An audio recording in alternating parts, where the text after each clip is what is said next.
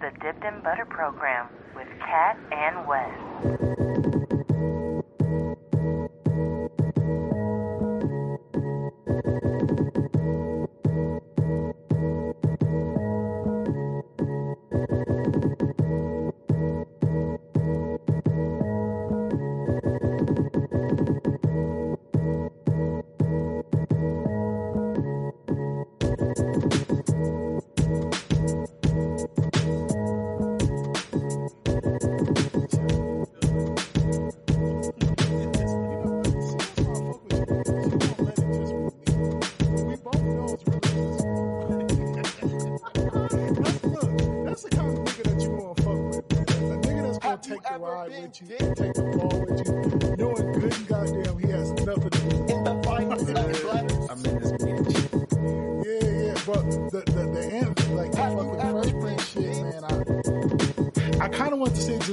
I wanted to get on here and just officially say, fuck dark skin Aunt Viv. Like, I know J. Cole made dark skin Aunt Viv cool, but I've never been a dark skin Aunt Viv fan. I'm light skin Aunt Viv all the way, bro. Are we talking about that here? Like, are we going to do that here? Because I don't know how. Welcome to the Dipped in Butter program. Happy Friday. Good morning, good evening, good weekend, good whenever you listen to your content. I am here with your favorite content creator. Hey, we're happy to be here. We're goddamn excited, man. This is the number one lying about the news podcast out there on the internet. You don't want to come here for your facts because a day later your facts will be different. Now, across from me is my guy, your guy, Forever Young 89 on Instagram. Elmer goddamn motherfucking Young. Wes No T, what's going on, my guy? Oh, just regular shit here, but we are actually in here quality inspecting the factory here. So we're in the factory earlier today. And this whole podcast could potentially just be a we're fucking wrong segment, but we're here for it. However, my guy across from me, that is Cat, a K with two T's on the end of that thing. You can catch him at catandcrunch.com, where you can dip into the cereal shit. Or you can catch him on twitch.tv/Dipped in Butter program, where you can find him finding himself.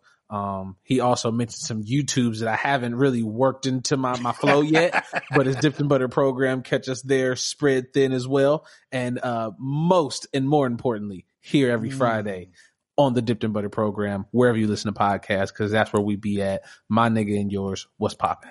What's going on, my guy, man? How are you feeling on official podcast day, man? I know this is a celebratory thing for us, man. It is on official podcast day at official podcast time. I'm feeling okay. I had a good old early doctor's appointment, well, a dentist appointment, I should say. I had to go get some dental work done. So the left side of my mouth was fucked up pretty early this morning. I'm really just now like fully gaining the feeling back over here on my left side. And I've taken some ibuprofen, so it's not aching so as bad as it was when I was getting my feeling back. But it's pod day, man. So I'm here and I'm ready. I made my, consciously I made my appointment early enough in the day, so I wasn't experiencing, that still numbness, trying to look like a retard on here sipping my drink.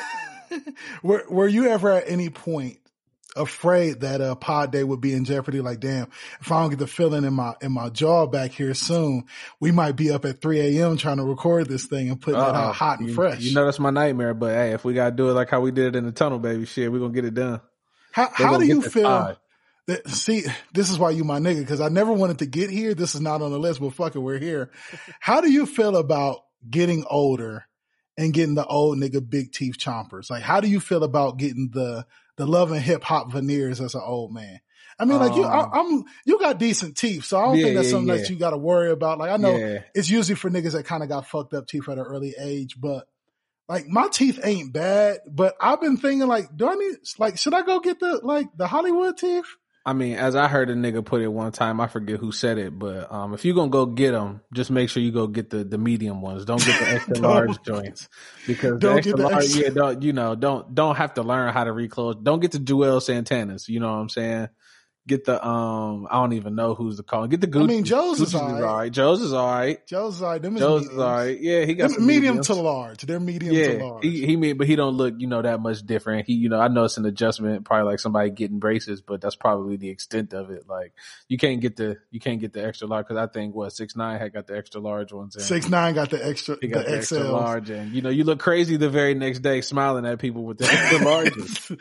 The extra large, aka the Gary Buseys, bro. They're a particular look because like you can't lay low with the Gary Buseys, bro. The Gary Buseys. Once you get the big body, once you order up the Big Body Buseys, like you really got to just fully on head first dive into the. You're committed. Like niggas know. Just smile everywhere you go. But see, I don't think like niggas getting fake teeth. Like, first of all, niggas getting fake teeth is like chicks going to get their ass done, right? Like it's the new wave, and I don't feel like it's bad. Like if one of my homeboys went and got some mediums, I would dap him out, bro. Like, is it a wave though, or is it really just I feel like it's a wave? Is it a wave, or is it niggas discovering that they got money now and they should probably like have always been on top of their dental health? Yeah, so like, but see, and that's really, I think really a lot of times that's what it is. Like these niggas go, and I don't think they go in there asking for the extra larges. Like they going in and a nigga's telling them like, yo, your teeth probably is a little fucked up and we might need to pull them. And you can get these, and niggas is just going for them. And like, fam, it's a whole, like, you gotta go get them bitches filed down or something, cuz like you can't wear them. Do you think niggas is going in wanting the big teeth, or do you think they're getting talked into like, now if you really want a bright approach? I think it's the model. I think they get shown the model once a nigga tell them that you have to. I want to look like this. Once a nigga tell you that you need new teeth and he bring the model out, you be like, yeah, I'm gonna pick that model because they shiny, they bright, they look good on the model. Because in the lineup, those are the ones that jump out at you. Like the rest of them, like, okay, this nigga just looked like he was born fortunate, but that nigga, looked like he got money. Them the extra larges is on like the model gum that they have formed to look right on there. You don't got the model gum, fam. So they're gonna put the extra larges in your gum and you're gonna look crazy. Looking crazy. Well, speaking of big teeth, let's go ahead and get into this backtracking and see, this is the thing about we got to. Podcast, we have to. right? Like it doesn't happen to us actually that often, I feel like. Nah, it doesn't. This past week we got hit hard with the like it happened immediate. Bro, as soon as like it wasn't even a full 24 hours, bro. I think I woke up to that, bro. Yeah, I was getting dick. My phone was going crazy from listeners like, hey, did you see this? So if y'all are fortunate enough to still think that we're right when we podcast and haven't gotten the news, we are in fact getting Jeezy versus Gucci Mane in the verses, contrary to the news I had received. Because I gotta say the news I had received, because it ain't like I just came in here and made a whole story up for the fucking podcast. So somewhere along the line, Gucci was convinced to go ahead and sit down and do a versus with Jeezy. And aside from being wrong, because I mean, shit, for me, it was just funny. And I think the listeners found it funny too. But for me, for one, it was pure comedy, because this is the number one topic I even want to talk about, because fuck the verses. I'm sure it's going to be entertaining and we can get into that. But fam, how many times this month is T.I. going to get sunned, bro? Oh my God, bro. And I ain't even going no cap, as they say down there in ATL, bro. I was so happy at that fact. Once I read it, like, oh, they got T.I. out of here. Thank God we don't have to. Because the T.I., like we both said, the T.I. Jeezy was not really interesting. Like we wasn't lining up to see that. And I think Versus knew that. So like the fact that they could get Jeezy, I think or Gucci, I think they was like, nigga, we got to go for that. I mean, again, I think it goes back to what I was saying, like last week or, week before when we were talking about it, like T.I. is doing too much right now. And, all of it honestly don't communicate with each other or make sense with each other. And he just outside doing too much. And it's like, is it revolved around this album? Are you just like thirsty for attention right now or what? So like, I don't know. Ultimately, if Versus wanted to be involved in that, and it really do make you wonder how they got the the green light for this battle. Like, what happened?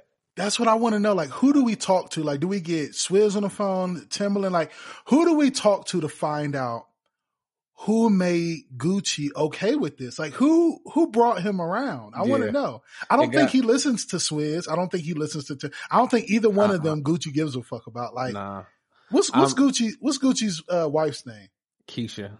You think she like brought him around? Like, hey, babe, this could be a good look, and them niggas are scared of you anyway. Nothing gonna happen. Potentially, that could be an angle, and of course, I think it got something to do with a bag. Like, I think at this point, Versus Gucci love a good bag. I can imagine they probably paid him twice what they paid Jeezy. I mean, it's probably they probably gave him the super bag. It's probably undisclosed. It's probably NDA'd up, honestly. But I think that's the only way he making it. But even still, like it was exciting news to see when you sent it to me. But then still another wave of fear came over me. So let's get into that because, okay, after the initial shock of, okay, we was wrong about the Jeezy thing. And then like it was steps, right? Like we was wrong about the Jeezy, thing, and they end up making it happen, after all. But after that initial shock went down, I was like, well, this is actually exciting because we get to see niggas that really had real beef try to sit down and do this.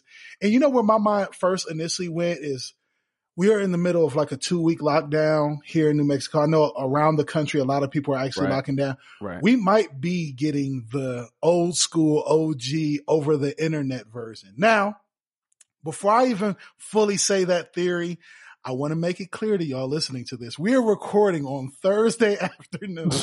Right. We made it a point to record this podcast before they did the verses. By the time y'all hear this, y'all will have already experienced it and y'all will have all the facts. So listen to this in your yesterday mind and realize that we don't know what's happening tonight. Nah, listen to it in your today's mind knowing what happened. And it should be even it's probably better. Funnier. Yeah, it's probably even better. I like it this way. How wrong we sound. This is exactly how I wanted it though. Because for one, like I say, they're doing it, 8 p.m. Eastern Standard Time. Me and this nigga live in another time zone, fam. So if we wait until Versus is over, goddamn it, this nigga's probably not making it to work tomorrow, and I don't have to work, so that's just unfair. But I'm not interested in staying up that late, so we have to do it beforehand because I'm interested in watching the battle now, and I'm interested in watching the battle because, I've had a silent theory all week that I've been trying to keep silent, but I saw somebody else say it now, so I kind of feel okay to say it out loud. Okay. But I've been thinking this whole time, fam, what if Gucci takes this as his opportunity to get real revenge on Jeezy for something and physically do something to him and just murders him right on when they Jeezy goes first and plays Puts On For My City and Gucci just pulls his gun out and shoots this nigga on live. Start literally killing Jeezy. And he's I'm not playing no song with this nigga. Why did y'all even think that was going? I can't believe y'all let me I can't believe y'all paid me. I can't believe y'all paid me to come in the room with this and nigga. Take care of my enemy. I have no problem showing y'all and telling y'all that I'm because he sent niggas to kill me. That's the old Gucci, and we've had flashes of old Gucci. So are we gonna get a flash of old Gucci? I feel like this might be the first battle where we get a COVID barrier. It's gonna be That's what I'm saying.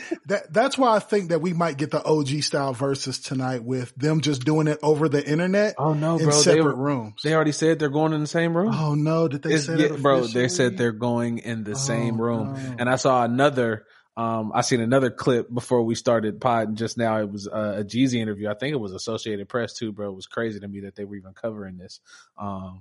But they were asking Jeezy questions about it. And the nigga, I applaud the nigga for being candid with the question. He was like, so, we've already seen Gucci taking stabs on the internet, behind the internet memes.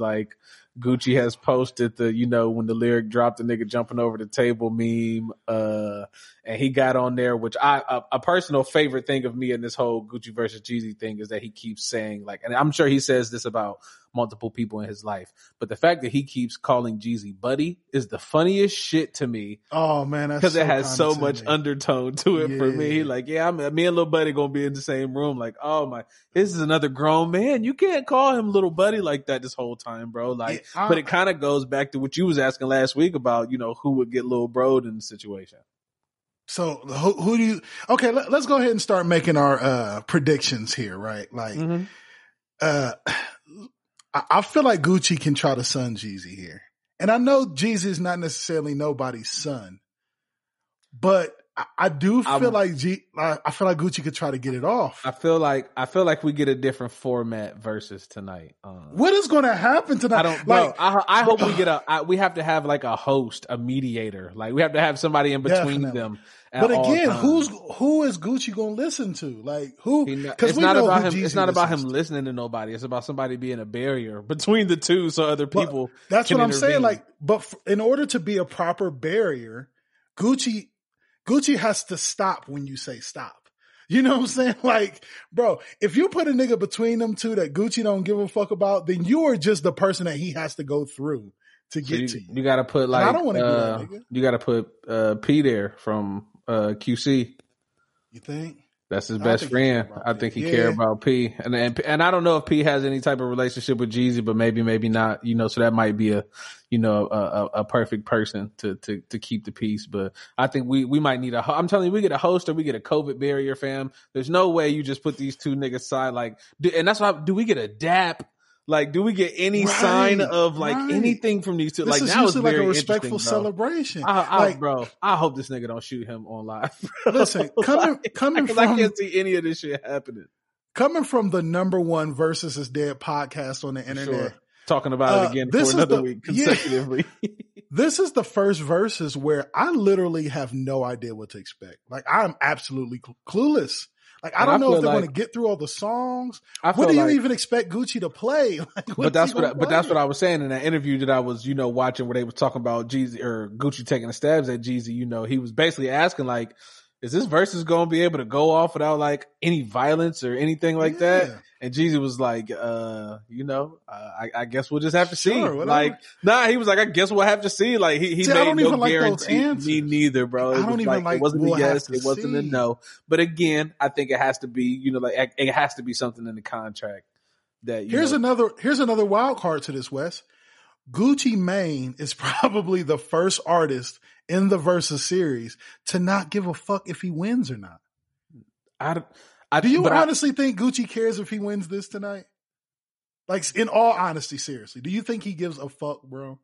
I kind of do, but You do? I mostly think he doesn't, but I kind of think he does. Okay, because if the world does say he wins, I think he takes the win, right? Like, I think he loves what comes with the win, but I don't think he's going to give a fuck if there's because a loss. I'm trying to think if who else do you think has gone into, besides 2 Chainz? 2 Chainz is probably the only one who wanted to like win his battle. Yeah, like 2 Chainz, like he carried that for a week. That nigga practiced like a little league football team, bro. Flat out. He went campaigning and won the recount and shit. Like, fam, this is for play. Like, there ain't even a trophy. Yeah, I don't want to give that credit to maybe Teddy Riley, but it was so fucked up. I don't even want to do that to him.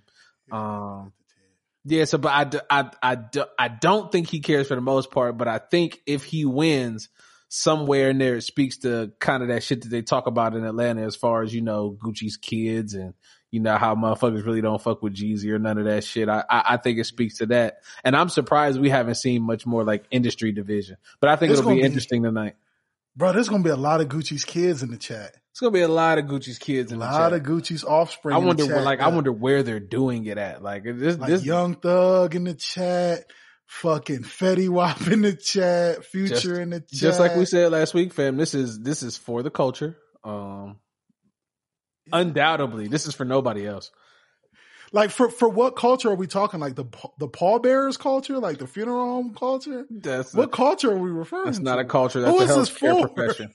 I'm glad we're not getting T.I. And you want to know? I'm so glad we're not getting T.I. neither. And I want to speak on. We're talking about this now, and I'm glad we are, because I feel like we did not mention it last week. When we talked about we didn't need the Gucci Jeezy collab, but like So Icy was fire. I heard So Icy this week at random. It still holds up? It still holds up. Like, and you know, the one that we did get was pretty fucking good. So why wouldn't we be able to get another, I guess?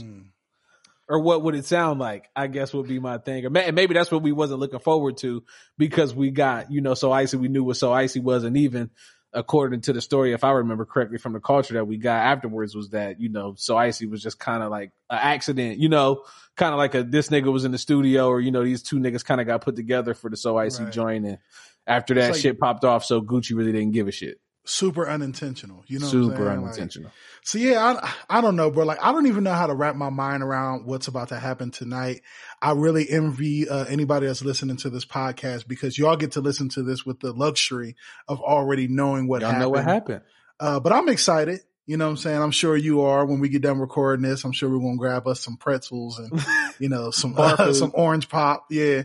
and sit and watch this shit go down. Because matter of fact, I think I might record it, bro. Cause I got a feeling like, what if something happens that you can't really re-see because they're like getting rid of it off the internet? Like murder. So you should definitely record that, my nigga. See what I'm saying? Like, let's be proactive versus reactive. So if you're hearing this tomorrow and some wild shit happened, just know Dipped in Butter program got it flat out. There you go. So, moving along, speaking of documentation and, did you watch the full on Hulu Tekashi 6ix9ine documentary? I did watch full on Hulu 6ix9ine Tekashi documentary. Yes. Okay. So real quick for the listeners, for those of y'all that don't know, on Hulu streaming service right now, there's a documentary that talks about Tekashi 6ix9ine. It's basically your I don't know, your run of the mill documentary. It talks about how he came up, what kind of made him who he was, talks about all the things we know about him, goes into the, ratting on the stand thing. It just tells everything that you expect it to say. Mm-hmm. One thing I will say about this documentary, because I watched it in full too, is most of the documentary, it says everything that you kind of already know. It just goes in depth. Like, the one reason why I would recommend somebody to watch it is if you already feel like, fuck this nigga, I know he's a rat, I know everything that's going on, great. But I think what it is interesting for is it's a case study and it gives you a lot of background as to why he is the fuck nigga that he is. Absolutely. So that's what was interesting for me. That my thing when I watched it, probably the first, I can't even remember how much time because I was working while I watched it, but I was still paying attention to it. So maybe like the first 25 minutes of it where they were really like digging into, where he kind of started as far as music goes and the little cliques of people that he hung with. To me, that was informative. Like, cause that was stuff that I didn't know, from what I got of 6ix9ine was not that he was an overnight success, but I kind of heard that, he had he was dibbling and dabbling and then he kind of blew up off the gummo shit. But like that really, and just from a making music standpoint, really put it back into me like, oh no, he really was working at this for a minute, and even the people that they, interview giving him credit, for his mind and the genius and, his the thought behind the shit. Like, he's very intentional with the shit. It was very informative, but then once I got to about the hour 10, hour 15, that's what I got to saying to myself, like, well, they're not saying nothing that we don't already know. Right. And at that point, there was only like 10 or 15 minutes more. So I was like, we ain't really going to get nowhere. The best shit was in the last 15, 20 minutes. But I will say this, though. I do think that it was an interesting case study as to his actual addiction to clout and attention. Like, I think it goes really in depth to show like how really addicted to this trolling shit he is. Like, cause all we really got to see and got to know was him on Instagram antagonizing real killers and, him and his just reckless abandon for street values and rules and shit like that. Before the whole telling on Treyway shit even came about, we knew him as this crazy troll. And if you watch the documentary, it kind of shows him early on, like, before he even got into the rapping shit, he was this nigga around New York with this on the fashion shit. And he would make these shirts that just said shit like HIV on them or slut or pussy. And you know what I'm saying? Like, he just was addicted to getting that kind of attention from a very early age. But here's what was super interesting to me though. Like, a lot of people close to him was saying like his life was turned around at an early age when his stepfather, who like his biological father left his life early and just kind of walked out on the family and it was just him and his mom. And he had a stepfather that he actually kind of looked up to and idolized and shit. So I guess what happened was like his stepfather was about to go down the block for the bodega or some shit. Asked Daniel to go. Little Danny didn't want to go. He ends up going up the block and getting shot and killed. And Danny was really hard on himself about that shit. And, he just really kind of had a fuck it mentality ever since then. But here's the interesting shit to me, right? Like, he lost his stepfather. His dad wasn't never really in his life. If you fast forward all the way through the documentary and talking about all of the other shit that we can get into, but this was the interesting thing to me, like, when Tekashi 6ix9ine was going through his trial and snitching and all of that shit, like the biggest trial in hip hop history, basically, His dad was outside the courtroom asking to get paid for interviews. Yeah. Like he hadn't seen Tekashi in 14 years. Mm-hmm. And he was outside the courtroom on his son's trial trying to get paid for an interview. Like he was basically out there screaming to anybody that would listen, hey, that's my son. I'm Danny Hernandez Sr. Somebody come pay me. I'll tell you whatever you want to hear. Ask me questions, please. Ask me questions, please. All you got to do is cut me a little check. And to me, it just spoke volumes to Tekashi's character. Like, look at his dad. Like, that shit is just in his blood. Like, look at how his dad behaves, bro. I mean, and even something that his dad said at the end of that joint, like, he looked at me. He saw what I was doing. He wanted to be like me. So that might be a credit to that for real, because you're right. He was out there. In no way, shape, or fashion am I trying to shoot Tekashi 6ix9ine any bail, but I just found it super interesting. Like, that shit is in that nigga's blood for real. I mean, and that's what like you say, that's what they always gave him with the fashion shit, and even when they interviewed who was that, Billy and them other niggas, they was like, when we met him, he was like, shit, my music is trash. He was like, but but I'm lit as hell. But I'm lit as hell. I know I can't rap, but I'm lit as hell. Yeah, so let's I even thought that was interesting, like him coming up with the original crew before he got with Treyway and all of them, Scum Gang. Like when I first got hip to Tekashi and he was talking that Scum Gang, and Scum Gang stands for Society Can't Really Understand Me. Like that's when he first hooked me, like, that's hard. Like that's hard. I really feel where this outcast nigga is coming from. Like that's hard. Right. But that wasn't even his shit. Like the nigga took that Scum Gang shit and ran with it and wasn't even with Scum Gang no more. And was literally using their shit as another way to catapult himself into some more clout. Like the niggas that was really, really Scum Gang, he wasn't even in touch with them niggas no more. Like he had left them behind. Even on Gummo, when you hear the nigga yell Scum Gang at the beginning, that's the actual leader of Scum Gang yelling that shit. And he didn't even clear that shit. Like he didn't even ask the nigga to use his voice or nothing. Like it just really, the documentary really shows how parasitic Daniel Hernandez Jr. is. Yeah. I'll tell you one of the few other things that I did learn from this documentary though. How do I put this? So the whole thing with Tekashi 6ix9ine when he got kidnapped by Shotty and all of them, and remember when a couple of people was coming out saying, "Hey man, if my so-called gang would have kidnapped me and been fucking my baby's mom and shit, I would have told too." Do you remember when like a little bit of push was going? T-Pain said it, I know. But it was a couple of niggas that was really kind of frowned upon that was saying like, "Hey, if they would have did that to me, I'd have told too." The niggas kidnapped me and was fucking my baby's mom.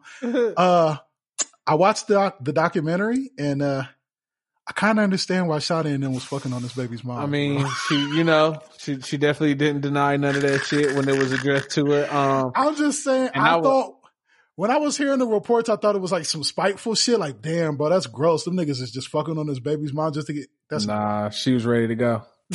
That's not why. She was absolutely ready to go. She been down from the gate, so he got her right. And she looks all right. So I just was like, okay, this wasn't about beef. This was just about opportunity. Okay. Right. It had nothing to do with beef. That was one of the biggest things I learned about the documentary. I just was like, oh, okay, I see why they did I thought it was interesting that she was one of the people that was in the documentary, because even halfway through the doc, that's why I was kind of wondering, like, man, I wonder if this nigga got anything to do with this. And, to find out really no, that he didn't. I felt like he was going to too, like, because it was being so open. And it seemed like the dude that was running the documentary was trying to either shoot him some bail or try to find something that made sense. He was trying to, he was trying to, like you say, the angle that he took, he kind of went through the family route and, this is this, this is that. And like you say, really an addiction to the clout. Like, not that could have been an out for Tekashi, but he could have came on and, really got to talking about some of that shit that dude was talking about. Cause like I say, that's stuff that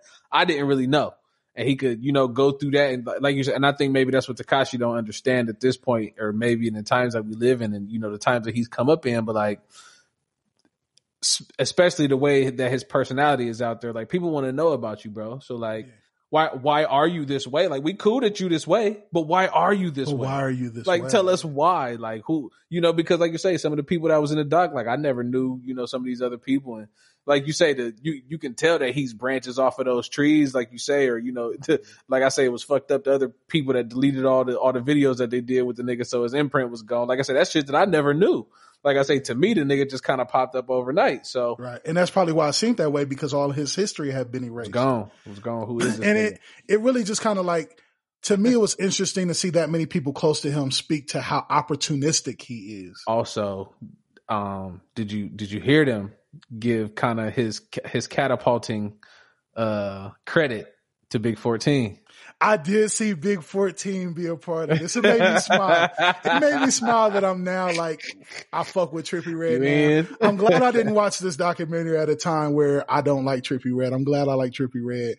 And I did get to see how critical he was to 6ix9ine's rise. But I found the documentary interesting, not to spend too much time on some shit that some people might not care about, but here's what I found particularly interesting though, Wes. Like, you see him in this documentary go from this crew to that crew, from this neighborhood to that neighborhood, just trying to stick, right? Like, what was the most important thing to Tekashi was making it, getting out of a bad situation, right? It was just him and his mom in a cluttered ass fucking hoarded apartment, and he just wanted to get out. So he would fuck with Scum Gang and do what he had to do to get bigger. He would fuck with Treyway to get bigger. He would go overseas and perform to get bigger. He would do everything he needed to do to expand his brand. And I don't think anything's wrong with that if you're doing it the right way, right? Like, you can go all across. He's not the only person to go all across the country fucking with this crew and that clique and this crew to just try to get your name. But I mean, Drake did it when he came down from Canada. He had to link up in Houston first. He had to, put his feet down in New Orleans. He had to get with the people that was making the moves. He's still a Jay Prince product to this day. You know what I'm saying? So like, other people have did it. I think the difference between Tekashi and a lot of artists that have taken this route is just him burning his bridges on the way across. You know what I'm saying? Because I really started sitting down thinking, right? And forgive me if this sounds like some sensational podcasting shit, but I started thinking about him and the way he moved and grew up and his rise to fame versus Tupac's at an early age, right? Like, we saw Tupac go from, this East Coast New York nigga and hanging with whoever he needed to hang with, whether it be Tretch or the Flavor Unit or whoever, to get popping over here, then end up on the West Coast to fuck with Digital Underground and Humpty Hump and whoever he needed to fuck with to get popping to this point. Then he went and fucked with Richie Rich and them and whoever he needed to fuck with. And then he went to Houston and fucked with Scarface and whoever. Like, Pac did a lot of that same shit, only he didn't leave a bad taste in every person's mouth that he came across. Right. I think that's really like one of the fundamental differences between, say, a 6ix9ine and a Tupac, because Pac did a lot of the same moving around from crew to crew. Right. He did a lot of that, you know what I'm saying? But he just didn't leave niggas feeling like, oh, you fucked me when he left. You know what I'm saying? And I think the difference between Tupac and 6ix9ine essentially was 6ix9ine is super addicted to clout, which is like that superficial attention for clicks and fake love, versus I think Tupac was just addicted to, I need the hood to know me and love me, which is why that nigga would be 4 times platinum still in a fucking basement party somewhere where he had no business being. Yeah, that fucking clout word is dangerous, bro. Like, I don't know if I ever said it on this podcast, but like, it really irritates me. That's the word. Hate the word. Yeah, it really irritates me that that's the word that the kids choose to use, because it's intangible, bro. Like, you can never, like, you can't build it up. Don't nobody really got more than the other. It's like, you either got it or you don't. And maybe that's why it's the perfect word for it, right? Because it's such an intangible, lack of value thing. You know what I'm saying? It has no real value. So maybe that's the perfect word for that fucking bullshit. Because it's all just fake love. It's fake love. But then, like, fake likes. But then it'd be the people that don't understand. Like, you can't say that I got clout if you don't got clout. You know what I'm saying? Like, that's the real nigga portion of it. Like, I don't give a shit about nobody talking about clout about me that I know ain't, certified or, real out here in the streets. Like, it's like you say, it's a really imaginary, invisible thing for people to say. For sure. Kind of getting back to finish up on the documentary shit. Like, the only thing coming away from it after like the hour and a half that I learned that I didn't know was the whole Shotty thing and them fucking with his baby mom. But it brought me around to this though, right? Okay. And from there, and I think from the Joe Budden podcast, it kind of got me to thinking about like the situation in which you bring your girl around the homies and shit, right? Like, are you funny about that? Like, obviously you're married now, so shit is way different when you're married. You bring your wife around, whoever, you know what I'm saying? Like it just got to be that way. I wouldn't see any particular reason or any reason ever why you wouldn't. But like, have you ever been that type of dude to be cautious who you bring your girl around? Like whether you dating or just fucking around or just whatever. Like, has that ever mattered? I don't think there's ever been a situation where I need to be like, hey, hold up. Let me run here real quick and then I come get you because I'm afraid the homie's gonna hawk her down. Nah, but I can understand. You know what I'm saying? It's some dirty niggas around here, man. You can't sometimes you can't take your babe to the trap, man, because all the niggas in the trap ain't your niggas. Like, see, and I've heard of this being a thing, but I'm like you, like I've never had it be a thing in my life. Nah. But I've heard it enough times to know that it's a thing for some people. And I guess it just puzzles me because it's just like, well, what niggas is you fucking with to where you can't trust bringing them around? Like, well, what are your dealings with these niggas that you don't even trust bringing your girl around them? Yeah, not none of my. That's why I'm really trying to like jog my memory right now to really like think. And I think the only place that came up in my head that I'd be like, nah, you can't go there. But it's even dumb. Like, maybe the barbershop, but like, I was just going to say, I think the only time I've ever even been like thinking about it was when I was in barber school, not even the barber shop, because everybody at the barber shop was my niggas. Like them niggas is like family. Right, so by all means come up to the barber shop. But when I was in barber school, I was a little bit more like, you know what I mean? Let me go ahead and just meet you out there because these niggas is wild because like, but I had no control over them niggas being at the school. You know what I'm saying? So if my wife would pull up to the barber school and niggas was on some bullshit, I just already know if one of these niggas is disrespectful. Okay. That just means that I'm fighting today. You know what I'm saying? Like that's just something that you wake up as a man just understanding. Like that ain't got nothing to do with who's there that day or look myself in the mirror and say, you will fight if you have to. Yeah, exactly. Like that's just something that you come prepared with. Like that's just like bringing your lunch to work. Like, okay, I got my sandwich and I'm going to fight today if one of these niggas disrespect my babe. Yeah, so I don't know, but anything in my control, I just have never been that way. And that on top of like the whole, you always hear about the nigga trying to be too funny around your girl and shit. Like the nigga that's just delivering too many jokes. Like all of a sudden this nigga is just Dave Chappelle at the stand up when you bring your girl around. Like, have you ever experienced that kind of shit either?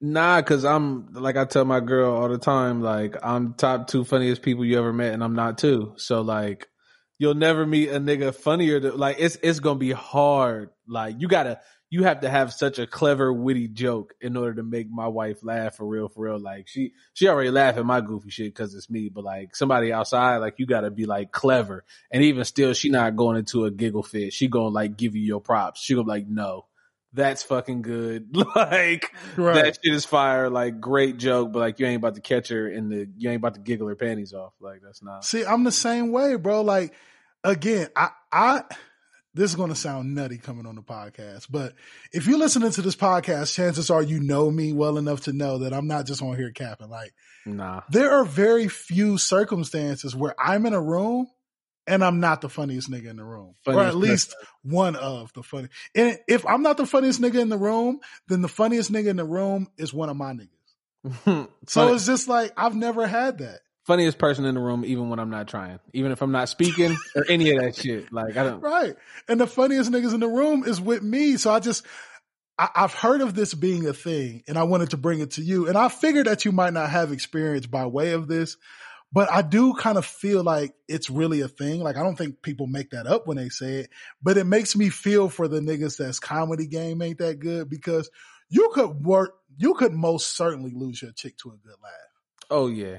Like now we're not talking about wives and shit like that. Like when you early in the streets, bro, and you really out here being a heathen and you really like got the new chick and you're taking her to the cookout or you taking her around the homies. If y'all ain't all the way locked in, bro, you can lose your chick to a good laugh. That's a fact. I mean, I can't remember the situation, but I'm definitely seeing a nigga, you know, laughing his way right into a babe. Like that's easy. Like whether you taking a nigga bitch or not, but like, chicks go for that shit, bro. Like, If their stomach already hurting, they'd be like, fuck it, why not let him bust these guts down? Whoa, Jesus Christ. I mean, my stomach's tight anyway. Already hurting. Jesus Christ. Might as well throw it back. Right. Yeah, it's so weird to me. Like, I have never been on that part of the spectrum before. Like, I wonder what it would be like to be that uncharismatic. You know what I'm saying? To be able to to be really in fear of, because I've seen it before. Like, it's never happened to me because I've always been a funny nigga, but I have seen a nigga lose to a funny nigga in the room. Yeah. I've seen it before, so I know it happens. So I wonder what that feels like to be the kind of nigga to like, okay, I got this chick. I worked really hard to get her on my arm, and now I'm about to take her out and show her a good time. And you take her around the wrong circle, and these niggas don't really give a fuck about you like that. And the next thing you know, your girl's laughing her panties right off. See, that's that circle of niggas that you don't take your babe around. There right. And the next thing you know, you're a friend, and before you picked her up, you wasn't. And see, that's real though. Like, that happens, right? I'm not making that up. This is why we have these talks here on the Dipped in Butter program, because now it goes back to, what if your homie smashing a girl you brought to the barbecue because you were funnier, and now you got to be the one to tell him, like, hey man, you gotta tone it down. You gotta tone it down, bro. But see, like, I guess maybe this is my sick, twisted mind, but I feel like in those circumstances, and maybe I'm just categorizing my circle. I feel like if I was ever in that situation, that I could talk to my niggas in my circle like, hey, you really kind of fucking this up, bro. Like, you gotta dial it back, bro. You gotta have a huddle off to the side. Hey man, you running the wrong play right now, G. You gotta relax. But even still, like, I feel like I'm funny enough to where I could comedy myself back out of it, bro. You gotta be able to rope a dope for a little bit. Get your ass up out of there, man. Tire that nigga out. Like, you gotta start knowing how to, like, you got to redirect his jokes. You got to make his jokes your jokes, but funnier. For sure. You got to rework that nigga's jokes. That's a fact.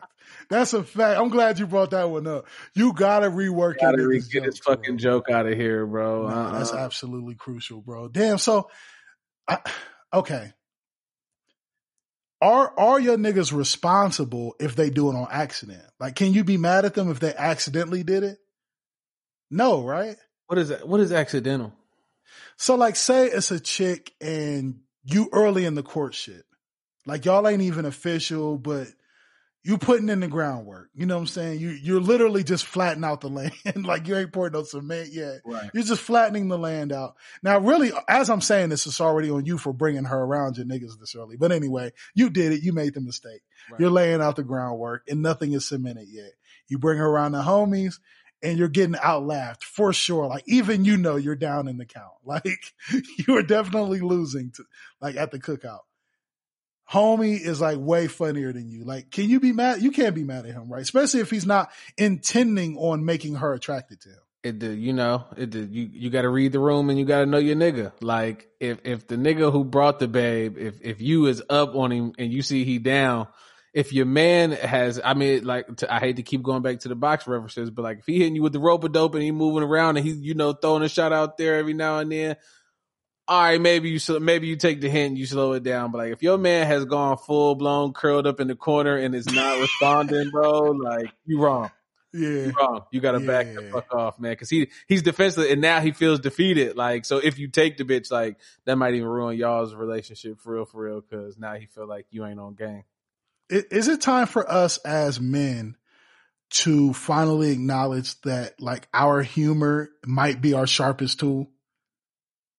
I mean, what else do we got? Yeah, because niggas, like, bro, even the most attractive nigga is ugly, bro. Like, niggas are not, like, aesthetically pleasing. I'm just trying to think, like, you really just thinking about, like, meeting a chick for the first time, or even just thinking about meeting my wife, like, you don't really find, like, there was no way for me to be like, I really love coffee. Let's have coffee together. Like, you can't say no regular shit. You gotta be dope. Yeah, I had already had to drop on her anyway, so I just called her by her name. But like that, you really got to do something like bold, or you got to be like funny. Like, and that's how that's how you. If it ain't like bold and direct because that was already your intention, like you gotta find your funny way in. Like if I was, if I wasn't at work and I was over there and I seen her, I might be like, oh damn, like, I might make something stupid off of that, but like.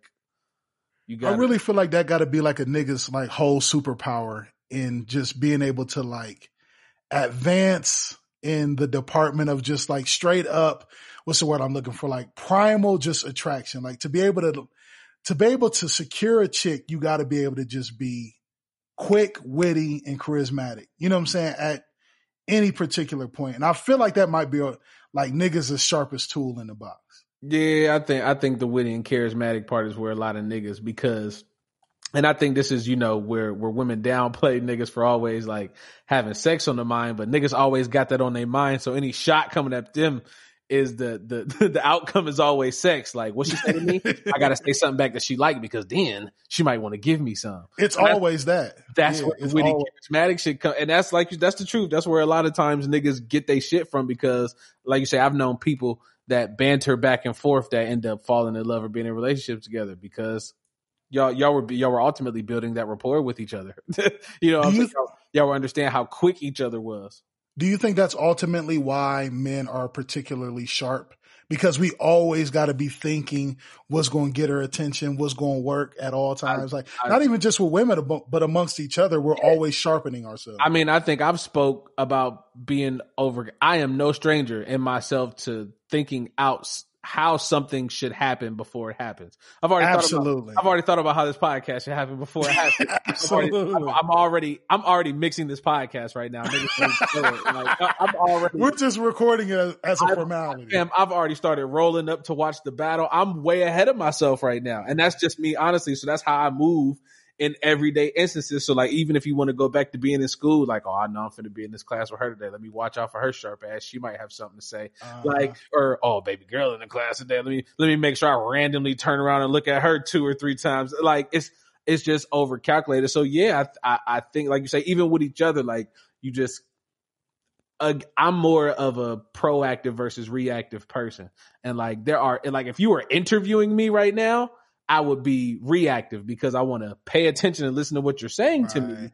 Right. And, give back, and I don't want to say that I'm not being thoughtful here on the podcast, but I have to, kind of anticipate what you're about to say so I can have something to say. Like, you just have to be, to me, that's how you're in the moment. Fam, let's pull back the curtain a little bit, because I'm glad you brought that up. How often in us recording this podcast do you find yourself not being able to be as fully engaged in the conversation as you want to be, because you have to be a couple steps ahead? Sometimes I've done that twice here, I think already.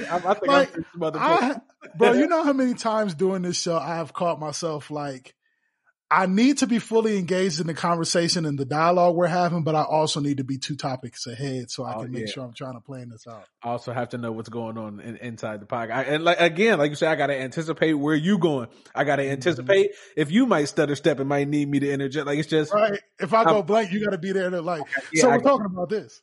Yeah, and just, like you say, outside of the podcast, that's just me, period. Like, even like working, I know how before I go sit down at my desk, I know what I'm about to do when I go sit down at my desk. I'm not just sitting down and going from my desk. Like, I've already played that out. My whole days are already planned out a lot of times. And, I know some people might, think that's a bad thing, because of course, no minute is promised, no day is promised. But like, again, I'm more proactive than reactive. I hate reactive shit, bro, because to me, it goes back to, if you stay ready, you ain't got to get ready.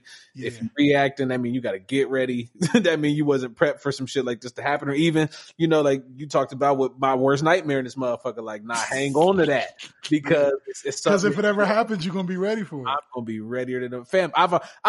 And not to get into deep, I've already crept through my house in the middle of the night with the burner out in my head, because because I don't want it to be foreign to me when I get there. Like, at least I know what it feels like to tiptoe through this motherfucker with the burner. I know what it feels like to get the burner out the drawer in the middle of the night and I know. What, you want to trip down the stairs because you never did it before? No. You understand? Come on now. No. So yeah, niggas just always got to be sharp, man. It's just, I feel like it's just a matter of fact of our existence. Fam, I'm already thinking about what episode 100 is going to sound like. Speaking of not funny, and speaking of not going to make it to episode 100. Jesus, we're doing this? Yeah, nigga, fucking bro. Speaking of not funny, speaking of not making it to 100, speaking of podcast. Yikes. The female counterparts of the Joe Budden podcast named C, The Thing Is, Where do we start? So me and Wes, we try to pay attention to this podcast, if nothing else, just for the sake of the fact that we are huge Joe Budden podcast listeners and fans, and we want to support pretty much anything that our guy Joe Budden does, right? I feel like that's part of it, right? That is a part of it. If Joe drops a song today, I'm going to listen to it. I want to listen to it, bro. So whatever he's got his hands in, I try to keep up with because that's my guy and I support him. So we at least try to keep our fingers on the pulse of what's going on over there at the Joe Budden podcast. What is it? Productions? Whatever his company is. Network. Joe Budden Network. Thank you. JBN. So see, the thing is, it's the female counterpart podcast that he has put out. They got a few episodes out.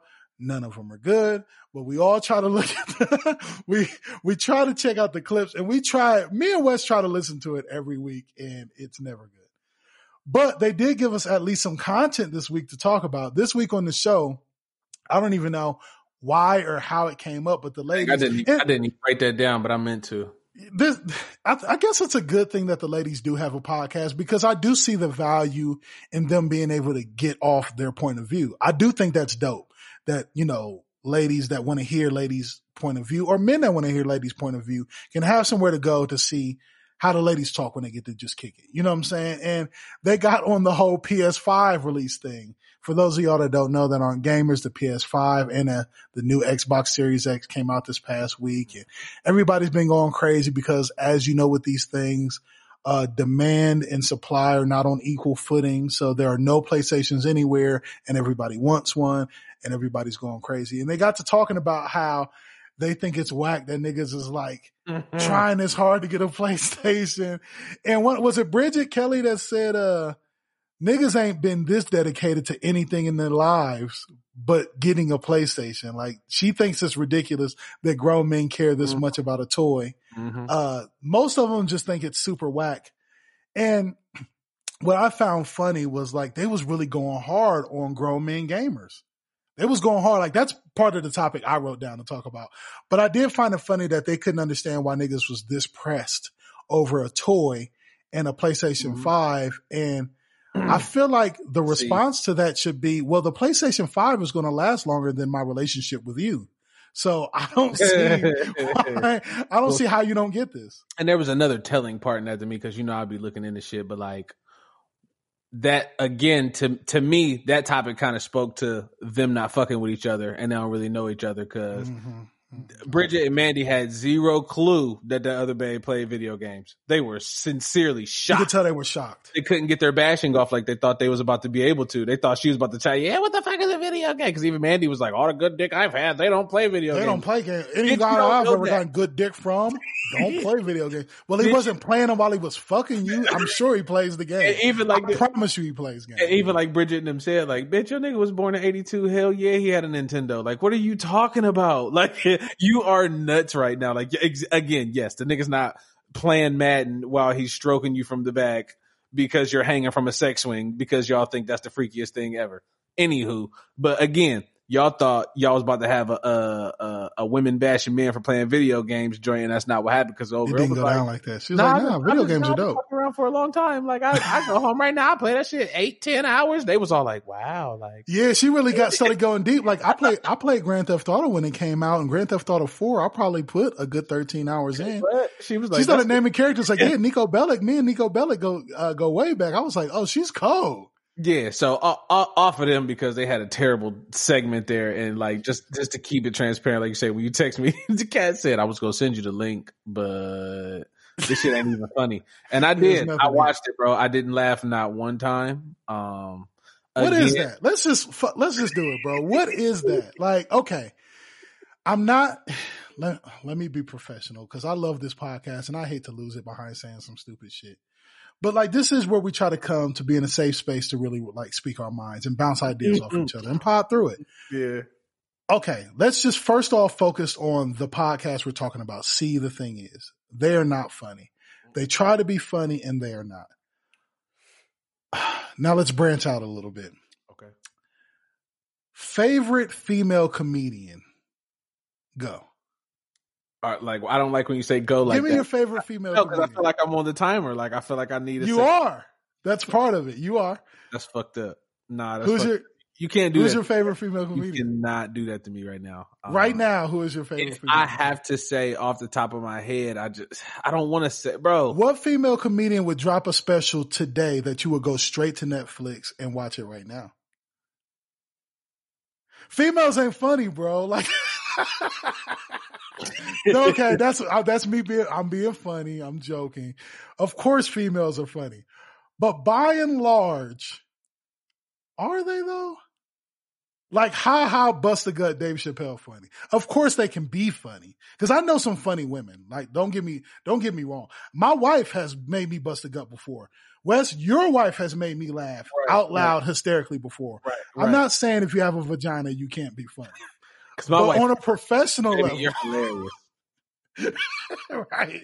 She really is. It sounds like we copping, but we are fortunate enough that both our wives are. I tell her all the time, I'm the luckiest, and you can't spell that without you and I, baby. So this is how you know we're not lying, though, because even my wife would say your wife is funny, and vice versa. Yeah, absolutely. They are funny. They're funny. My sister's but funny. By and large, though, women are not funny.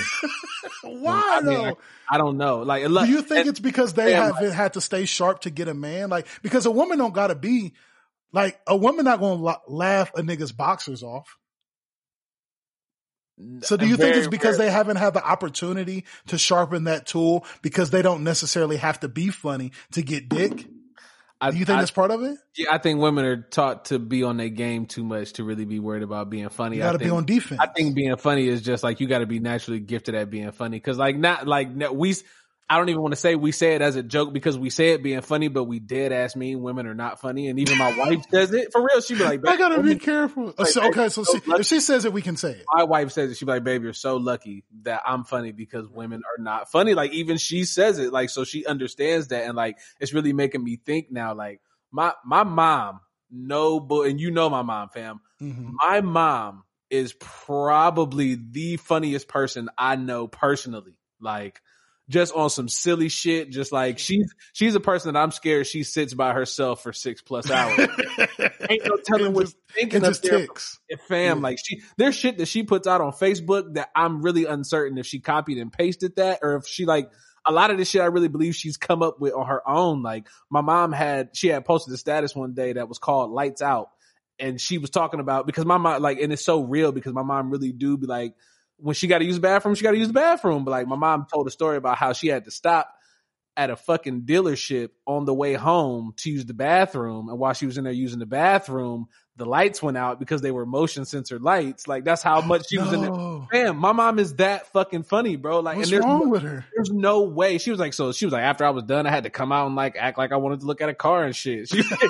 Like, my mom is funny like that, bro. And it's like, women are not funny like that. So like she passed that along to my sister, which I'm sure part of that comes from my dad. And she's like, these women are not, but and I don't even want to say it like that because my sisters are funny. Like it's just like my aunties ain't really funny. Like so they have funny moments, but like there's constantly stuff that I do just be in. I'll make my sister bust out in tears right now. She'll be like, "Fam, did nobody hear this nigga?" Like, right.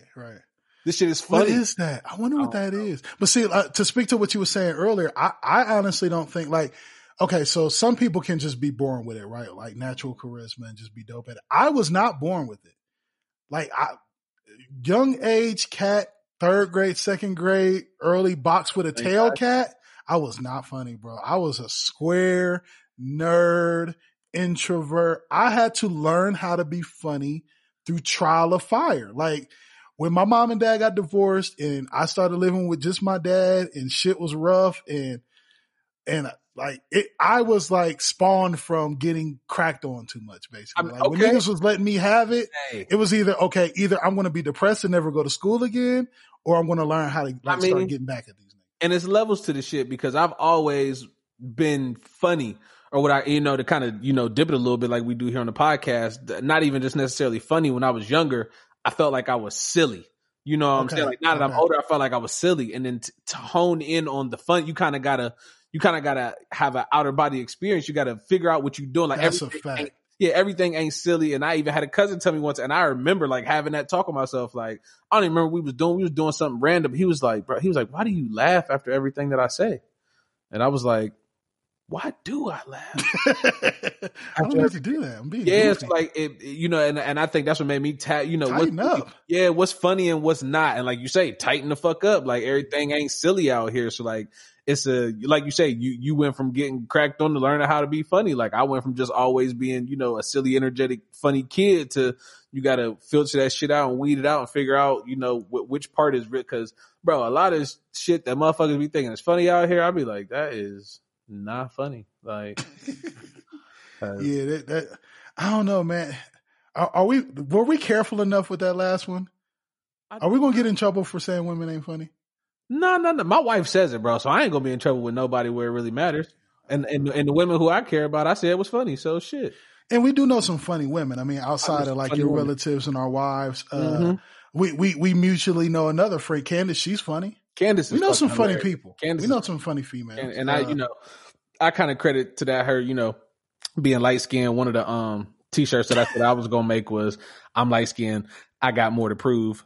Trademarked here from the Dipped in Butter program, because when you grow up light skinned, you got a little bit more to prove. Because I remember this chick, I was ready to knock a white chick out in the third grade for calling me white. Like, hey, nah, you got me fucked up. My people from the motherland, like, we ain't even about to be doing this for real. So like, when you light skinned, you got a little bit more to prove when you grow up. You got to defend yourself. Yeah, you really about that. So whether it be verbally or physically, you got to learn how to protect. Yeah, but shout out to Candace. That's my nigga for sure. Okay, so I'm gonna take a deep breath. And speaking of defense, I don't know if this is so much a topic as it is, I need to talk to you about something. Okay. And I actually need help sorting through this, if you will. Okay. All right.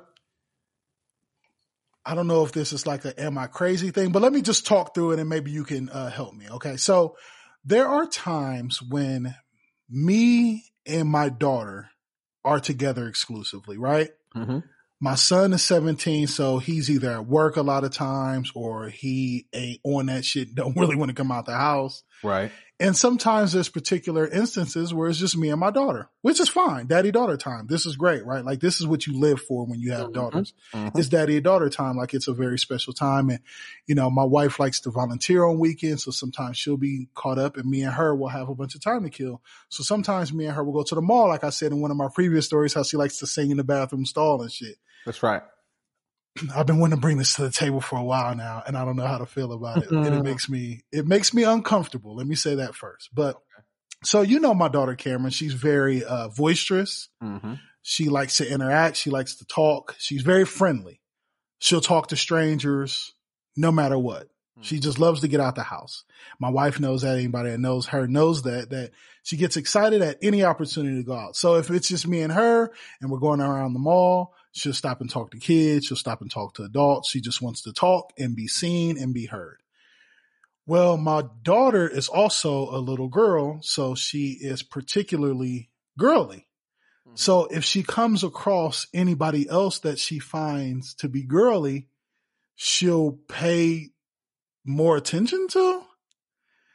So I say that to say, let me bring you around to what I'm actually saying. Okay. When I go out and it's just me and my daughter likes to walk up to strange women and start playing with them. And it looks like, oh no, it looks like I'm fishing my daughter to try to talk to women in the mall. And it makes me super uncomfortable, bro. Like this happens all the time, Wes. All the time. If I'm in a store, like we'll go to the Foot Locker or something, I'm looking at shoes. And she's she's full of energy. So she ain't gonna let me just hold her hand and hold her down. So she'll walk around, she'll find a girl to talk to and she'll start pulling on them, complimenting them. She'll compliment them. She'll full on, I like your hair. It's so pretty. And then it's just me and her. So it looks away. Cameron. Now, me and you are the same in the fact that we are both thinkers, right? We overanalyze. This is what I'm saying. I think it's a respectful thing to live your life when you're married, to think and live your life in a way that's like, it ain't about my wife controlling me or me controlling her. It's about behaving in a way that you feel like your significant other would appreciate.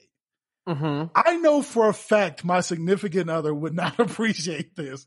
Like if she just randomly walked up in the mall and saw some of this shit my daughter was doing and how she was setting me up, it would not look explainable. No, absolutely not. Tell me how I explain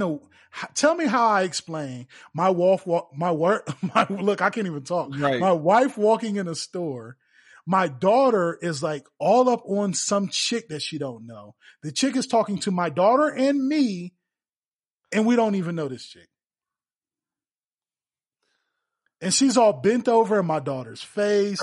She's talking to me. How old is she? Her eyes are so pretty, mama. I'm really praying she has on Foot Locker stripes. This is does it matter? To me, yes. Like if I'm your wife and I walk in and I see you talking with Foot Locker stripe girl, I'm probably not. At least I'm asking about a size. Whereas we're talking about shoes, we have to be like. And she came over, she saw a pretty little girl. Oh, okay, whatever. But like, if I'm looking at Bonita Applebaum, it's got it going on. Like, there's no fucking way. There's no. What are we doing right? Do you know her? This has happened. What's her name? A bunch of times. And it makes me so uncomfortable. Like, I be trying to like cut the conversation. So like, hey, tell her bye. We gotta, tell her bye. We gonna get out of here. Like, I can't even really, like, sometimes I can't shop the way I want to, because also on the other hand, like, who wants to be the dad? Like, stop talking to them. You know what I'm saying? Like, I can't just like shut her down and like, leave them people alone, because my daughter's nice. I want her to stay that way. I want her to keep that about her, to be nice to people. I mean, right. But it's also a super like, it looks suspect. It looks creepy from the random woman standpoint. Like that too. Like, I'll be wondering sometimes, what do these girls be thinking? Like, is this nigga sending her over here? I would feel like I could explain to my wife, because my wife knows my daughter. Creepy strange girl don't know my daughter. Like, she just know a pretty light skinned kid. Like, and of course everybody know kids is prone to do shit like that. But like I say, if she tugging and pulling and now you end up in daddy's face, this shit looks great. Wasn't that a scene in Big Daddy? So imagine me, like, I'm already uncomfortable. So now I'm standing awkwardly off to the side, but not so far away that my daughter is just alone with these strangers. So now, like, I got to decide, like, do I even engage and talk so this isn't awkward, or do I shut the fuck up and not talk so she don't think I'm fishing my own daughter to talk to girls? I think you gotta, I know you gotta, I don't know the second word. You don't even know how to help me. You gotta retrieve. I don't want to call it retrieve and run, but like, you gotta run it. Like, you gotta retrieve and run. That's what I'm gonna call it. You gotta go. Get out of there. Oh, Cam. Hey, I'm sorry. Hey, have a good day. And you gotta, I'm sorry, she's bothering. Yeah, you gotta keep it moving. I do that. You almost might need to have that might need to be the exit strategy out of the store. Like, you might have to drop the shoes you were getting the size on and like rush out of the store and like get out of there, because fam, that's legit my go-to move. I'll be like, I'm so sorry she's bothering. Now, even that first sentence sounds like I'm trying to pull some shit, right? Like, but I do be like, I'm sorry. Come on, Cam, tell her bye. And then we get out of there. But it's like super like, bro, it feels so nasty. I mean, it sounds creepy, but can we talk about some, related, unrelated, unsolicited shit? Please, absolutely. I need to know how you feel about something. And then I have something else I need to know. It's kind of like character development here right on the pod. Let's do it. I love these. So the first thing, related, unrelated, unsolicited shit. I need to know how you feel about panhandlers. And are you panhandlers, correct? Yeah. The people on the side of the freeway, side of the road. Yeah, we got a lot of them out here. Right. It's some out here too, which I'm shocked about, fam, because ain't nothing out here. Like, ain't no bus line out this motherfucker. Like, how are you here? Down here.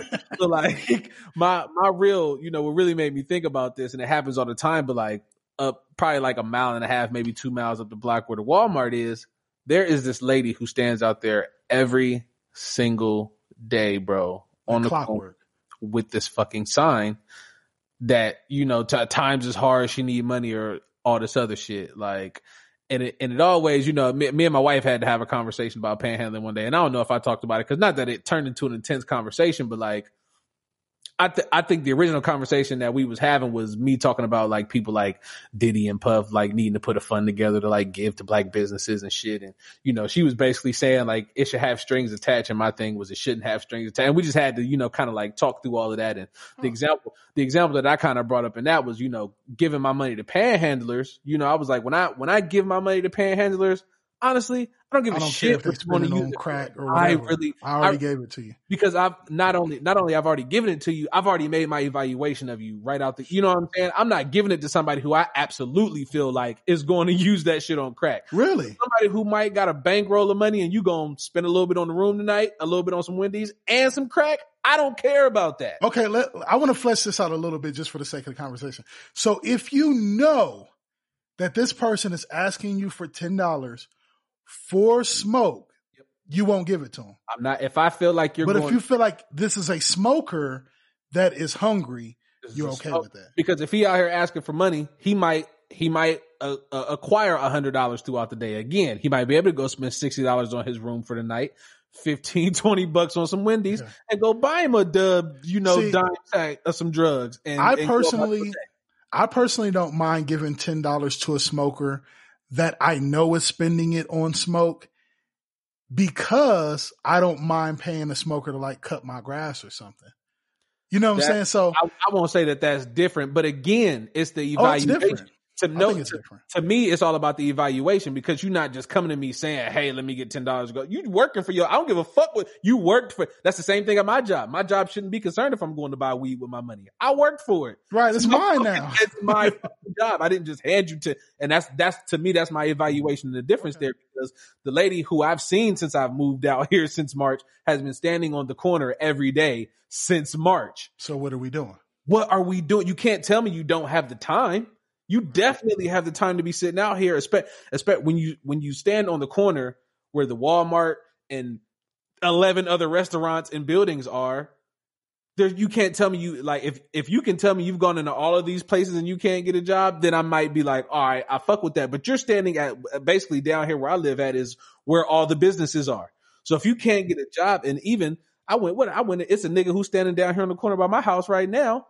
It's a fucking Jack in the Box across the street that says hiring for all shifts. Like, just work all of them. And his sign says tough to find a job. No, it's not, bro. It's one right across the street. It's like, if you just turn your head like 30 degrees, you will have found one. Like you're working too hard. You're not thinking smart, bro. It's somebody, you don't have to stand out here in 90 degrees today and hope you come up on $40, $50, even if it is a lucrative thing, bro. But if we're being honest, they don't actually want a job. It's just, it gets them more money to say it's hard to find work and I'm just down on my luck than it is to say, hey, bro, the crack rock prices is going up. Yeah, that's what pills are hard to come by, so I need an extra $20. That's some bullshit. And even old girl down the street, like I say, my thing where I truly more like 9 times out of 10, I trust no panhandler begging for money close to a large parking lot.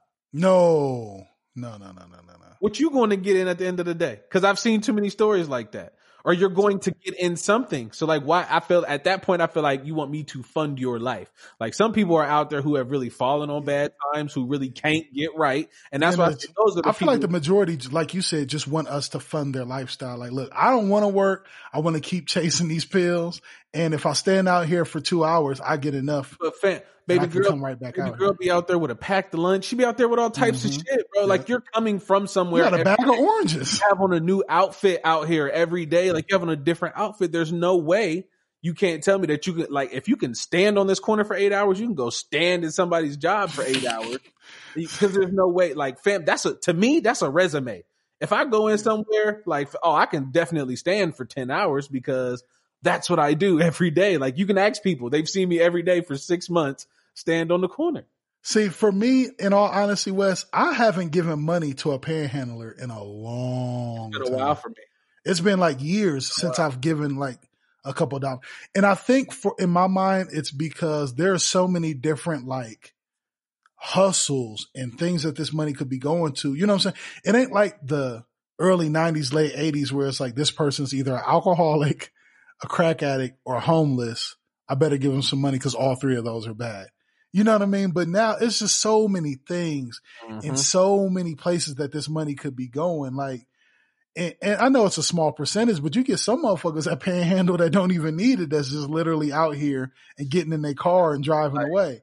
And like so it's just so many scams that it's just like, bro, I'd rather not even I don't want to grease that wheel, bro. Like, Yeah, I just like, don't even want to grease that wheel. Used to take me, like, when I used to work out in like Dublin and shit, or not even Dublin. When I used to work in Westerville, like getting off at Cleveland Avenue on 270. Like y'all down here, like y'all are panhandling in that fluid. And like, I get it. You know, if you're going to ask for somewhere, like go somewhere where you feel like some niggas got money, but like it also like, how did you get here? You know what I'm saying? And again, like you next to this parking lot. Who dropped you off? Yeah. Who dropped, or how, like, what did you drive out here? And I said, that's my thing with baby girl down the street. Like you out there next to Walmart. She's driving for sure. She's out there too much. She's driving. You're out there, and I even seen her down this way, and it's too far really to be walking to really, like, even if you want to beg, like I wouldn't walk that far to beg, fam. Like, so if you walk down this far to beg, you must think it's a reason to walk down here and beg. But like, again, it just comes off like you don't want to work.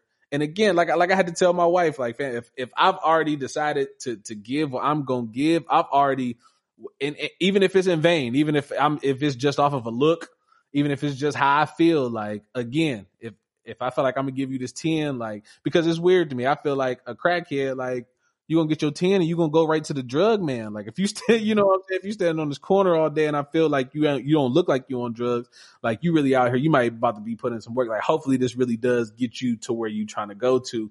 Hopefully you're gonna be responsible with this. And again, I look at this like your daily fucking job, like the bitch down on the corner, because this is not where you clock in. And it pisses me off. It's definitely a job. You work in the corner. Yeah, but like I told my wife, she really, like, she doing it on the corner of this Walmart, but there's like neighborhoods and shit in the back. So I could only imagine if I lived back there and seeing this bitch every day, bro. That would be like, even if I gave her money once, like if I gave her money once when we first got here and I had to come out that road for 6 months straight and see her, I would be so upset, because there's no way you can't tell me none of these businesses behind you. Let me ask you this. What if you lived in them apartments by the Walmart and you saw her come home to an apartment at some point? Oh, I'm on one of my off days. Like, what if you saw her like hop the fence, get her keys out, and let herself into an apartment in the same apartment complex you live in? What's your next move? One of them days, I'm going out there with my sign that says her address is next to mine's. Right. And I'm putting her on blast. There's no way you're about Your sign says she lives next to me and her music be loud as fuck. As loud as fuck. Like, there's no way I'm about to let her stand out. Cause like you say, that's unfair when they're, you know, not to say that that's a go-to move, but when there really are people out there who, you know, maybe there needs to be a documentary behind it. I need my man on Soft White Underbelly to figure that out, but not just like Ted Williams. I need him to go find somebody who was really like homeless, panhandling, and use that to get their shit together. Because that's a fire story. You know, without having to be on the news or without going viral. I want somebody who really went out there and was like, Complex, Complex or Vice. Somebody do that shit. Like, go out here and find somebody who really like got their hustle up. So we can learn some about them. And on learning things about people before we get out of here, I would be in trouble if I don't ask you this question. Because it was something that me and my wife were sitting down talking about the other day. We was talking about playing Monopoly. And important things that you learn about people's character. I need to know what your Monopoly piece is. I rock the horse. I rock the man on the horse. You're the man on the horse? If I can't get the man on the horse and somebody grabbed it too fast and I don't feel like arguing about it, because first off, let me just say I am a Monopoly player. We're definitely playing Monopoly to run some Monopoly. I'm a horse grabber. If I don't feel like arguing over the horse, then I'll grab the iron. Okay? That's okay. The only reason why I use these two pieces, Wes, and this is how you know I'm a Monopoly player, because they're easy to pick up and grab. Because I'm just going to be honest with you, Wes. I got too much love for you and your wife to not be honest with y'all. If you've ever played Monopoly with me, I have cheated you. Oh man, you're a cheater. I'm just coming clean. I have cheated you. I cheat. You're a money bank stealer. I'm everything. I'm a money bank stealer. I'm a placement counter. Like, I'll move 8 spaces on you when it was really 7, but I move so fast. Here's how I break my opponents down, Wes. I know the board so well, I don't have to click around the board. I roll the dice, I pick up my piece, I drop it. I roll up my bottom. And I'm right so much because it starts off niggas questioning you like, hold on, bro, that ain't 11. And then they count it and they're like, all right, this is 11. Yeah, niggas. And I break their mind down over time to where once they start, I know they trust me, now I can start getting you. Nah, that's sick, bro. Now, even if I don't work the bank, I'm real good with money, so I know how to like flam you. Oh, give me the 50s, take the 20. No, give me the 20s back. Give me I'm good at that. Hey, mark this down. Take Cat off the Monopoly No, list. write me down because I love y'all too much. I never want to break. I don't want Monopoly to come to Twitter. I don't want to lie to y'all. I have done this in real life, Wes. I have charged people for a property I don't own because I know the exact cost. I know the exact cost of the property. So I've had people land on Illinois and I've charged them $22, but I didn't even own it until an hour later. And then I bought it and everybody was like, oh, shit. Yeah, nah, fam, you got me fucked up. You got to show me your deeds. I'm a cheater. I ain't paying you for nothing. I'm a cheater. And listen, but I'm this type though. If you call me on something, I'm not going to bullshit you. Like if you call me on something, I will show you what you want to see. Oh no, you make I'll show you what you want to see. Make Monopoly a whole nother game. Like you got. Well, it is that to me. That's what Monopoly is. Like to me, Monopoly is not about getting lucky and landing on the right spaces and just having fortune fall to you. It's about being a goddamn tycoon and lying your way to the top. So ain't that how we got the president we got? Right, you gonna make me play Monopoly a little different. My pieces when I go, I'm a dog boot nigga. Those are too hard to grab. And the ship is dumb hard to grab. The ship and the car always go first to me. That's why I go for the boot. I think the boot is my primary, and then I'm going for the dog after that because niggas be wilding over the boat and the car. Listen how my mind ticks. I only want those pieces because they're easy to pick up and grab because I'm already thinking of how I'm going to take advantage of the game. Yeah, no, that's terrible. No, that's absolutely terrible. No, that's all right. I just know I gotta put my glasses on that I don't got. We'll play cards, bro. When we get together, we're just gonna play cards. Like cheating that too. No, I don't cheat cards. I'm not good enough at cards to cheat them, bro. Rapid fire segment? Yes, sir. All right, so I got we kind of talked about this a little bit, but I guess we didn't. Bro, I know you got a house out there in Arizona, right? Mm-hmm. Do y'all have grass out there, bro? Like, I know y'all are a little bit more deserty than us. No grass, right? Hell no. I mean, there's like the artificial stuff. There's no real grass, if that's what you're asking me. Hell no. There's just a lot. Do you feel a certain way about lawn care as a man? Like, do you feel like it makes you soft as a man if you don't handle lawn care, if you don't cut your own grass or anything like that? Nah, hell nah. I kind of used to feel that way. And I think that's, back on this whole, proactive, reactive thing in my brain for my life for later in life, when I have a house and I'm an old man, I don't have shit to do, like maybe lawn care and things will be my thing. But out here, there is none. And I feel like if you do have some, it probably needs to be professionally maintained. So I'm willing to, take on that responsibility or that account in order to, keep it, unless it's some simple shit that I could do. Like I could probably trim some bushes in, but like, nigga, it was a whole crazy ass cactus growing in the yard out here that they was talking about was out of compliance with the HOA. Nigga, that ain't mine. Yeah, that ain't mine. I didn't put it there. Yeah, and it been there, bro. I wish I could show it to you now, but like it was like you could tell it started in one place and it like spread out. But like, fam, they came and moved up. There's a whole path that shit had like spread. It was crazy, bro. But like these niggas had to come out with like the hose and wet it up and like shovel the shit out of the ground, bro. That's how you get rid of cactus? There's no way. There's no way I would have ever been able to do that, bro. Out here, that's probably not going to be my thing. If we ever move back to the crib or somewhere with grass, like I'm no stranger to that. I grew up cutting the grass and doing shit like that. So like, if I have to, I will. But like, there's not really much lawn care to do out here. And again, I hate lawn care, man. Homies in the essays is out here ready to get your lawn together, and they pulling up with the whole shit, getting you right in like 20 minutes, and they out. See, I wonder how like women feel about that. Like, is your babe looking at you sideways if you call up somebody to come handle the lawn as opposed to doing it yourself? Like, I guess my real question is, do women care about that? Like, but see, do you think they care? I think when you become an adult, like it sounds good, but like, bitch, we don't got the tools to do this shit. Like, and like that time could be spent doing something else. Let's get a nigga $25. Yeah, like what you want it done, don't you? Like that should be the long. I'm giving a nigga $25 right now. Giving him 25 bones to go buy his bag of dope after he finished. I don't care what he does. His bag of dope. Yeah. Well, it's definitely pills. It's definitely pills. One time for Benny the Butcher, man, getting shot in the leg outside of the Houston Walmart, man. I literally have that written down on my list. What the fuck, Texas? Like, yeah, I don't know what Texas is doing. There's really not much to say on here other than, prayers to Benny. I'm glad he's doing okay. Prayers to Houston, because the next time West Side Gun and them come through there is going to be a mess. Just gonna be somebody better get Jay Prince on the phone and figure some shit out right now before Griselda come back through there. I'm sure that's already happened. Yeah, West Side and Conway are not playing about their blood relative. So this is not just rap. This is not just streets. Them niggas is actually a family. Mm-hmm. So I'm just glad he's okay. I know we've been losing a lot of rappers lately, and I'm glad he was not one of them.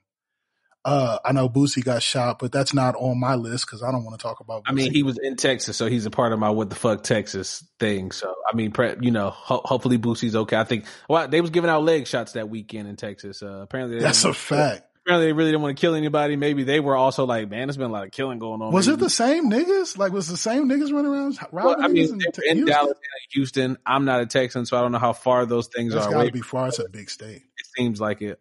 So I don't know, but apparently leg shots were on the menu that weekend. Shout out to 2 Chainz for the So Help Me God album releasing last week. Sure. I know we're a whole week behind at this point, but at time of recording last week, the album wasn't out yet, and I've been thoroughly enjoying it. Standout track for me is Wait for You to Die. It's a goose bumper for me. That we have coined the term goose bumper here on the Dipped in Butter program. If you don't know what that means, you don't listen to the show enough. But it's definitely one of them tracks that hits you hard, gives you the goosebumps, and makes you feel it on a deeper level. I actually enjoyed the Kanye track a whole lot. I did too. I surprisingly, I didn't even look at the track list to know that he was there before it happened. So it was a pleasant surprise for me. Yeah, it was for me too. And I also enjoyed the Tony track a whole lot. I enjoyed that too. I would say I would put that in the top 5 albums I've heard this year. Okay.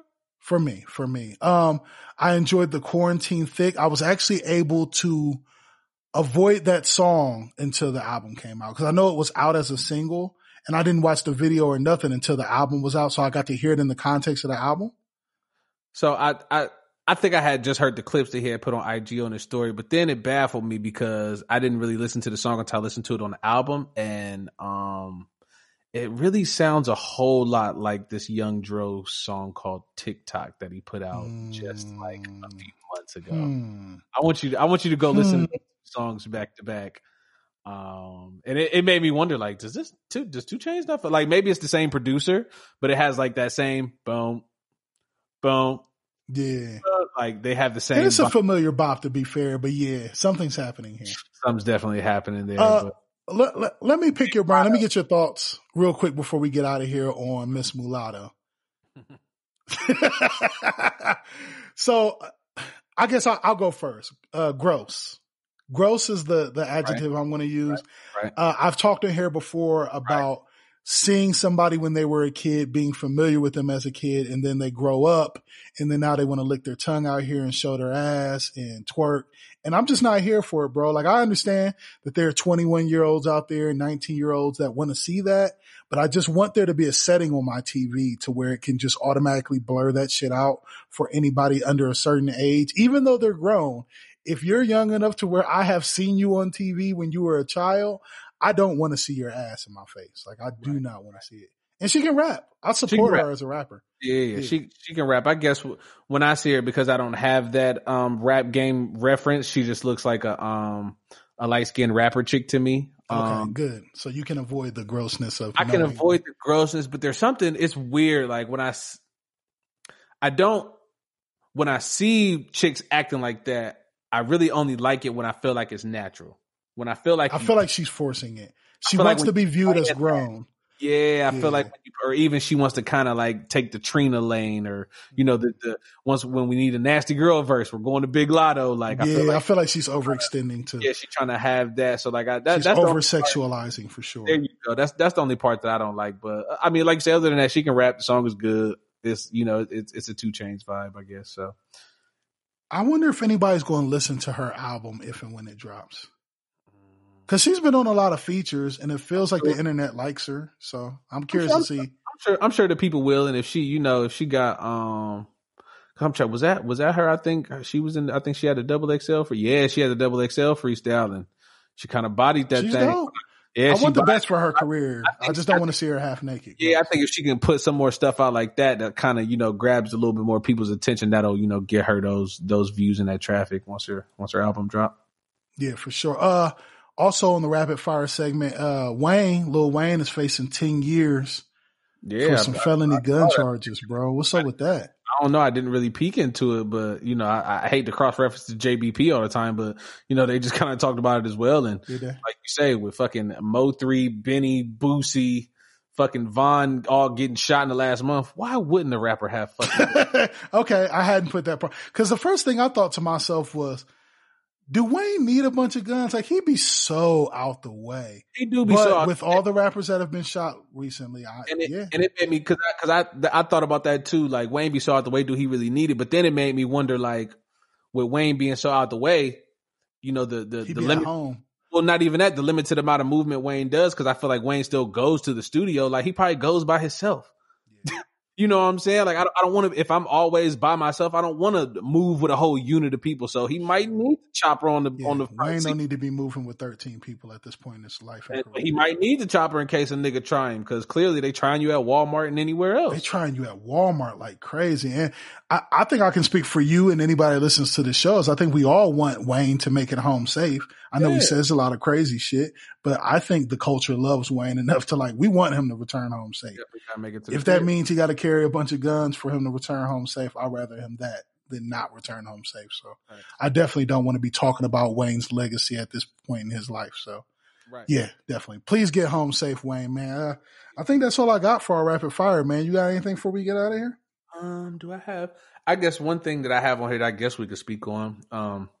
That's kind of been a thing over the past few weeks, but not really. How do you feel about the Mike Tyson Roy Jones Jr. fight? That's still happening, huh? They're still going to do that? I guess. I mean, I'm going to watch it. I don't think I care, though. Are you going to pay for it and watch it? Or are you going to, like, no. So you're not going to watch it? Hell no, I'm not paying for that shit.